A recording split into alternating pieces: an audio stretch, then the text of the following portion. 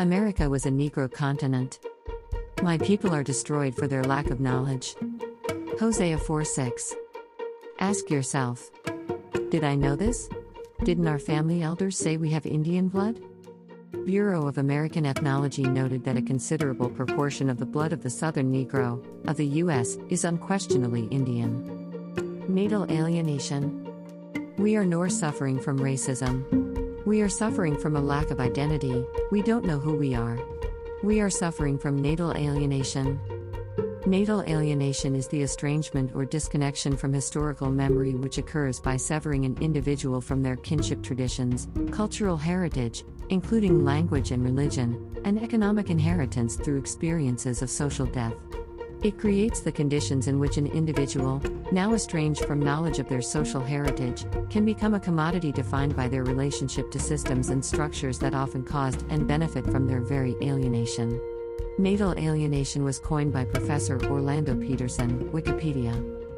In our newsletters and subsequent videos and books expressing Moorish awakening, we have promoted much evidence that we are the aborigines of this land and not African Americans. How can we be told that we are from somewhere else while our own family had said we are from here, not from Africa? For the overwhelming majority of us, we have American Indian heritage. African American is a misnomer. According to natural law, anybody born in the United States of America is an American native or Native American regardless of their so-called race or ethnicity. People who migrate here from another country have to go through a naturalization process in order to gain citizenship.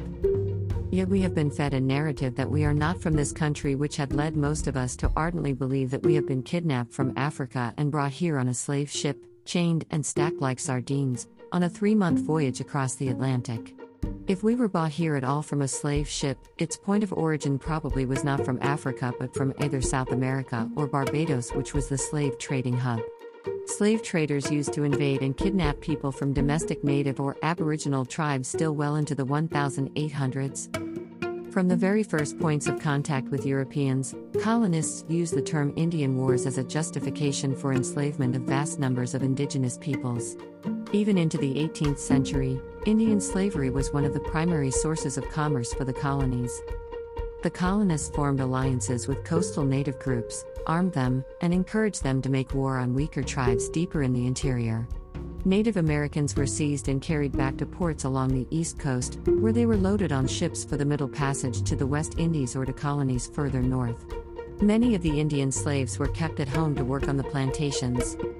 Black Indian Slave Narratives by Patrick Minges, pp. 1718. Therefore, the narrative that they stopped enslaving Indians then replaced them with Africans is a bold-faced lie. The thing that they did was change our classification from Indian to African or Negro. In 1682, Virginia passed 2 acts combining Indians and Africans into one classification. The Negro Act of 1740 defined Negro as our African slaves.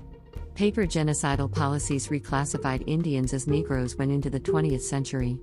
See Moorish Awakening Fall 2018 Volume 6 Issue 3, Moorish Awakening Anthology 2015-2019, Paper Genocide video on Moorish Awakening YouTube channel. The figure commonly agreed upon is an estimate 12 million Africans entered into America via the slave trade, while out of that figure, some 300,000 entered the U.S. between the years 1619 to 1865. Even those figures are on dispute as more information is coming to light about the real magnitude of the Indian slavery. Inshallah, God willing, we plan to delve much deeper into this subject in the next issue of Moorish Awakening. The focus of this article is absolute fact that America is our homeland, and it is our birthright to be here on our land and have a right to her resources.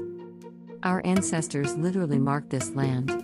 Olmecs, Mayans and Aztec civilizations associated with the Yucatan Peninsula of Mexico now has been proven to have spread from further north on this great continent. Giant petroglyphs depicting Olmecs, Mayans, and Aztecs that are located not in Mexico but in Canada. We also understand that America is the Old World, not the New World. Although geoglyphology has only recently come to the forefront, it has been used by ancient civilizations for over 12,000 years to outline territories.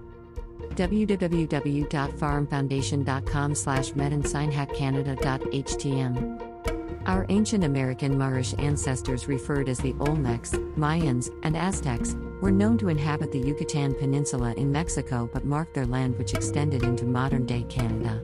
As you see, they are Murs, dark-skinned Aboriginal people. This land is our birthright.